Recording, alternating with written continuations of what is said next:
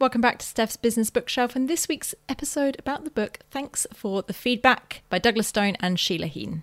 Keep listening to find out why feedback is like a colonoscopy and a gift.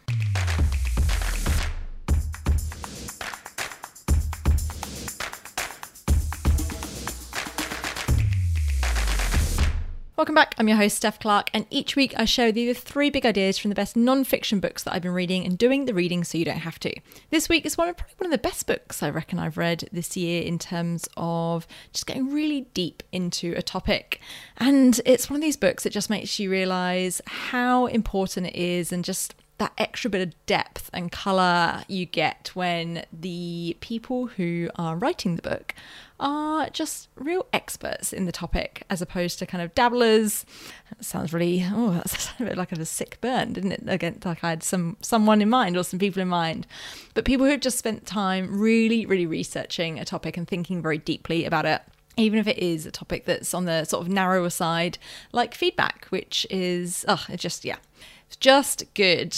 And it just makes you realise the value of someone who's spent the time doing the work before writing the book, rather than writing the book and then doing the work afterwards. So yes, good stuff. I'm very happy with this read.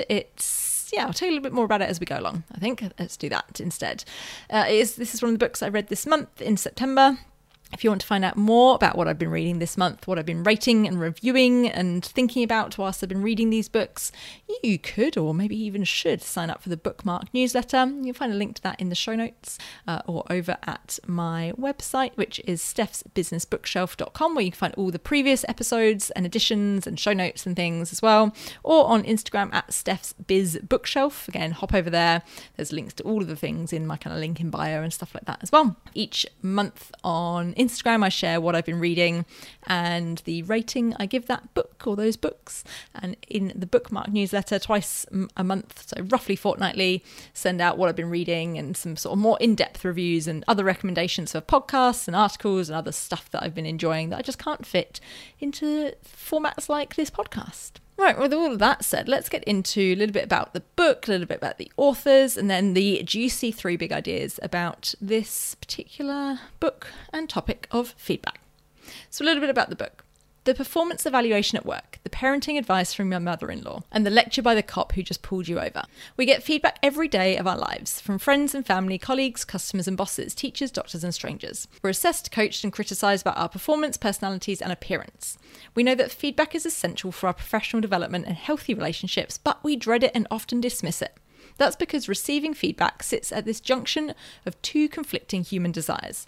We want to learn and grow, but we also just want to be loved and accepted and respected as we are just now. Thanks for the Feedback is the first book to address this tension head on. It explains why getting feedback is so crucial yet so challenging, and offers a simple framework and powerful tools to help us take on life's blizzard of offhand comments, annual evaluations and unsolicited advice with curiosity and grace. And that's taken from stoneandheen.com. Link, as usual, along with that little blurb, is in the show notes. A little bit about the authors. Douglas Stone is the founder of Triad Consulting and lecturer on law at Harvard Law School. He has also written screenplays and is determined to play guitar better than his friends. And then Sheila Heen. Sheila is a founder of Triad Consulting Group and a lecturer of law at Harvard Law School as well. Her husband teaches negotiation at MIT, and they are both schooled regularly in negotiation by their 3 kids. Doug Stone and Sheila Heen are both also involved in some of the work around the Harvard Negotiation Project and have written some books or contributed some books on that as well. They also contributed to the book Difficult Conversations, which I've also had highly recommended. So I reckon I'll pick that one up and read that one later this year. That little blurb was also taken from stoneandheen.com. Again, link is in the show notes. All right, let's get into the 3 big ideas from the book Thanks for the Feedback by Doug Stone and Sheila Heen. Big idea number 1 is the gift and the colonoscopy. One of my favourite quotes or ideas in this book is this one, that feedback is like a gift and like a colonoscopy.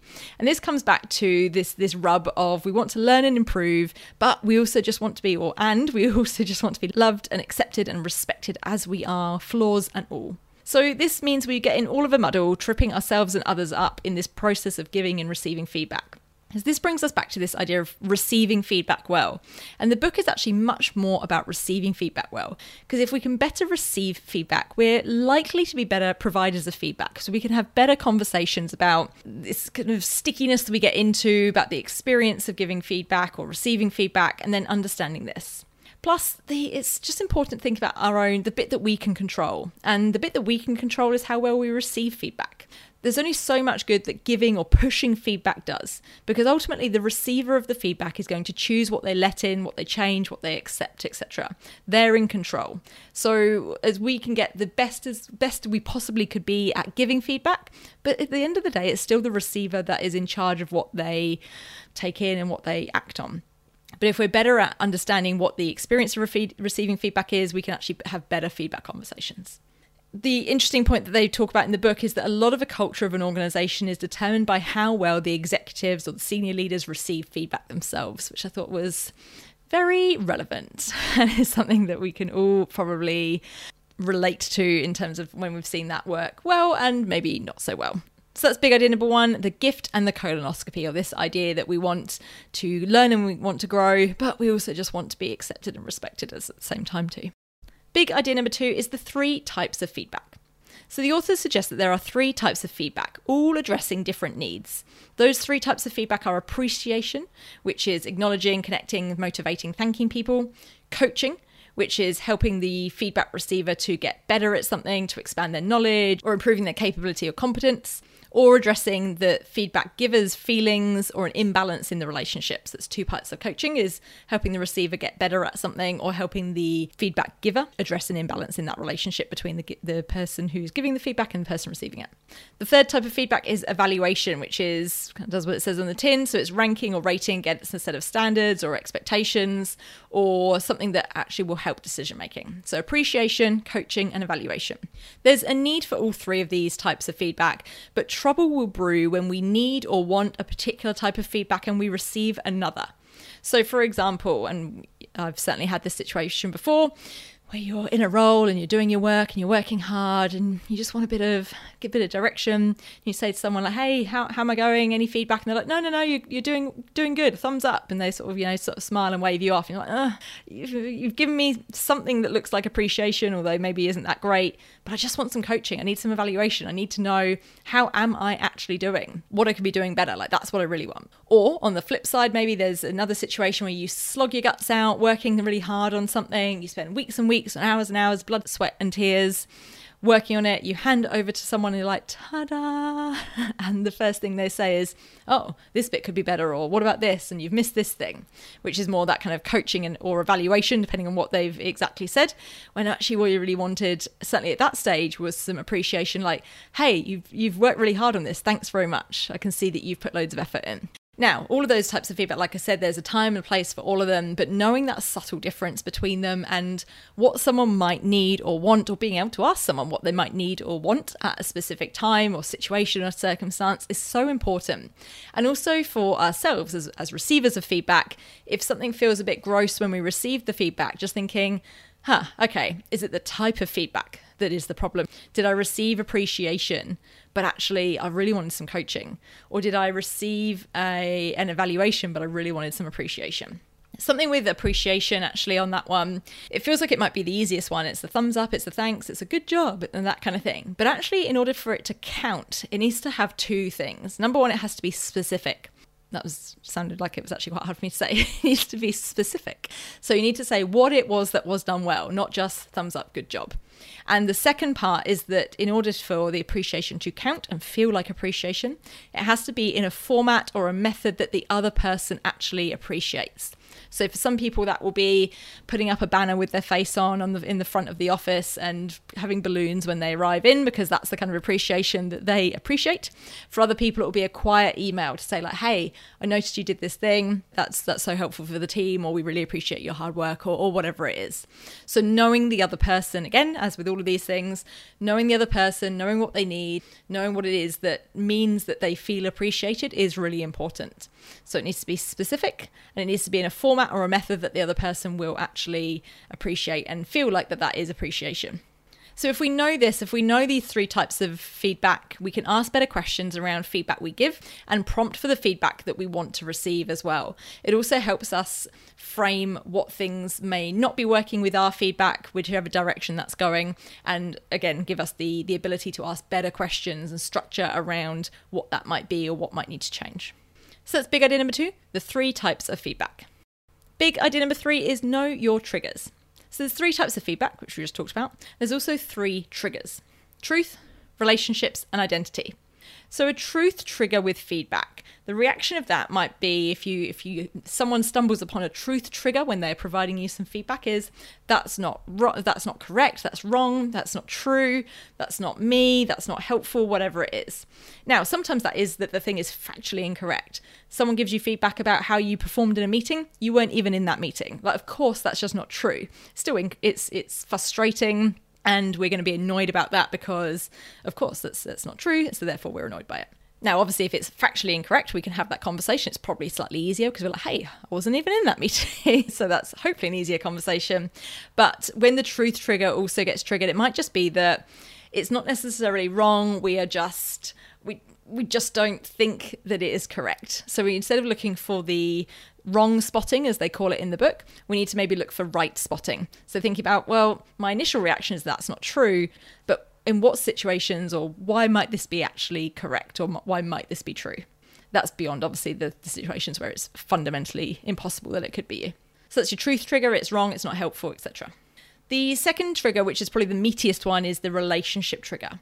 So this is where you end up getting sucked into or conflating who gives you the feedback with what the feedback is. And there's a couple of things here that can happen. And number one, it is this person is terrible at that thing. So if that person gave me feedback about my presentation style, but they are a terrible presenter, I'm going to dismiss that feedback because of who they are and their skill or what I perceive as their skill in the thing that they have given me feedback on. Those two things can be true. They can be a poor presenter and they can still give you relevant feedback on your presentation skills. You can't necessarily throw that information or that feedback out just because they are not good at that thing themselves. They can maybe still spot when you're not good at that thing either. So that's the first type of relationship trigger is the skill that you think that person has. Another one could be the problem with your relationship. So this is the split or the difference between the we versus the what. So this is where you might think, after all the things I've done for you, this is the feedback you give me, that type of thing. This, again, just because that person, these things have happened in your relationship, doesn't mean that feedback they've given you isn't true, isn't correct, isn't relevant, isn't useful, etc. This, for me, the aha moment was not necessarily being able to split the person from the feedback or the person from the message, because that's something I've definitely thought of and talked to groups and people about before. But it's more around this idea that sometimes the people least like us, or who like us the least, have the most useful feedback for us because they see us at our worst. And I just thought that was so relevant as well. And I thought of some kind of moments where I was like, oh yeah, that might have actually been true in that situation 5 years ago, 10 years ago, etc. The other one that I quite liked, which I hadn't thought about in this way before, was this idea of the switch track, so the we from the what. So changing the feedback and versus the relationship issue. You need to separate the two. Just because you have a relationship issue with that person doesn't mean that the feedback they've provided is not correct or not true, or there isn't something useful in there. And then finally, the other part of relationship triggers is actually the thing around they are the problem, not you. So that's when you have to actually zoom out of the relationship and just think about power dynamics and some of the role dynamics that might be causing that trigger to be triggered, rather than actually, again, the feedback being incorrect or something. So that's relationship triggers and the elements of there. Finally, then, is the identity triggers. This is where it's like the dagger to the heart type feedback, because it's where you start to think things like, oh, I mess everything up, I'm no good at this, I'm rubbish, I'm never going to succeed here. The kind of catastrophizing that comes along with when an identity trigger is triggered. And it's interesting here, when I was talking about this to a group quite recently, we were talking about how when you receive some bits of feedback, it's like, yeah, I probably could have done that better. And you kind of move on with your life. Whereas other bits of feedback on other topics or skills or whatever it is feel so much more personal, because it's something you really value, you want to be good at, you think you're good at, you've been told you're good at. And that is where that identity trigger really gets triggered for someone. And there were some interesting things in the book here around, you kind of touched on almost growth and fixed mindset type stuff, the differences of that, sort of positive psychology type stuff as well, and how actually our actual brain wiring will mean that different people find certain situations harder, or certain types of feedback easier or harder to think about positively or negatively, and the extremity of the reaction that happens as a result of that. There's a phrase in the book they use which I quite like, is around dismantling distortions and seeing feedback at actual size rather than this kind of distorted, blown up version that we imagine in our heads sometimes, particularly around identity triggers or where that button has been pushed for us. And then starting to thinking about this kind of more growth mindset type thinking as well, in terms of how we actually use that feedback in a useful way rather than using it to completely undermine ourselves. So again, the 3 different types of feedback triggers are truth triggers, that's not true, that's not me; relationship triggers, it's about the other person or it's about the relationship; and identity triggers, which is where you're thinking, oh, I'm rubbish at this, or I mess everything up. The thing I liked about this is that it really started to give really smart, clever language and modelling around those feelings that we have inherently felt, we all can associate with, but haven't necessarily had the framework to put around that and think about why or what or how to have had a better conversation in that way. The other role of understanding this is being able to now actually have the emotional intelligence or the ability and the language to step away from a conversation and come back later if needed, and reduce the reaction and increase the understanding, because that's where we'll start to get a better experience of feedback if we can understand it and bring curiosity and grace, is the language they use in the book, to our feedback conversations, and being able to receive that well. And then maybe if we're seeing someone else not receiving feedback well, being able to ask them, prompt them with the questions or the conversation starters to unpack this for them, or what is happening for them, using some of these models and some of this language, rather than letting them sort of get into a bit of a doom cycle on their own interpretation of the feedback or the story they're telling themselves about it. So that was big idea number 3, know your triggers. So we go 3 big ideas from the book. Thanks for the feedback. Number 1 was the gift and the colonoscopy. Number 2 was the types of feedback. And number 3 was know your triggers. Whilst this book was really dense in terms of the information, the quality of it, the frameworks, etc., the examples, and they used examples from obviously lots of work examples, but lots of personal examples as well, with friends and family and stuff like that, which shows how this works in different contexts, because this is very much a life skill, certainly not just a work or a leadership or a management skill. So despite the depth and rigor around it, it was super practical as well, very funny in places, and things you could really take away and resonate with and be like, oh yeah, no, I've definitely done that before. I've definitely thought these things. I've definitely fallen into that hole when I've received this type of feedback before, and understanding what that might be for you. And even if you've done a bit of work around this area and known that some of this stuff exists, like I certainly, before reading this book, had thought about what triggers I had, but being able to put them into this and actually separating them out a little bit more and having that little bit more nuance around them, I found particularly helpful. Highly, highly recommend this book.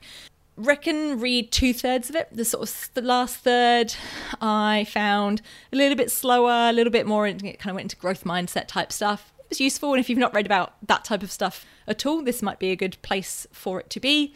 But to be honest, I found the last third I was kind of flicking through a little bit more, whereas the first 2/3 I was pretty hooked into and making heaps and heaps and heaps of highlights and notes and bookmarks in my Kindle.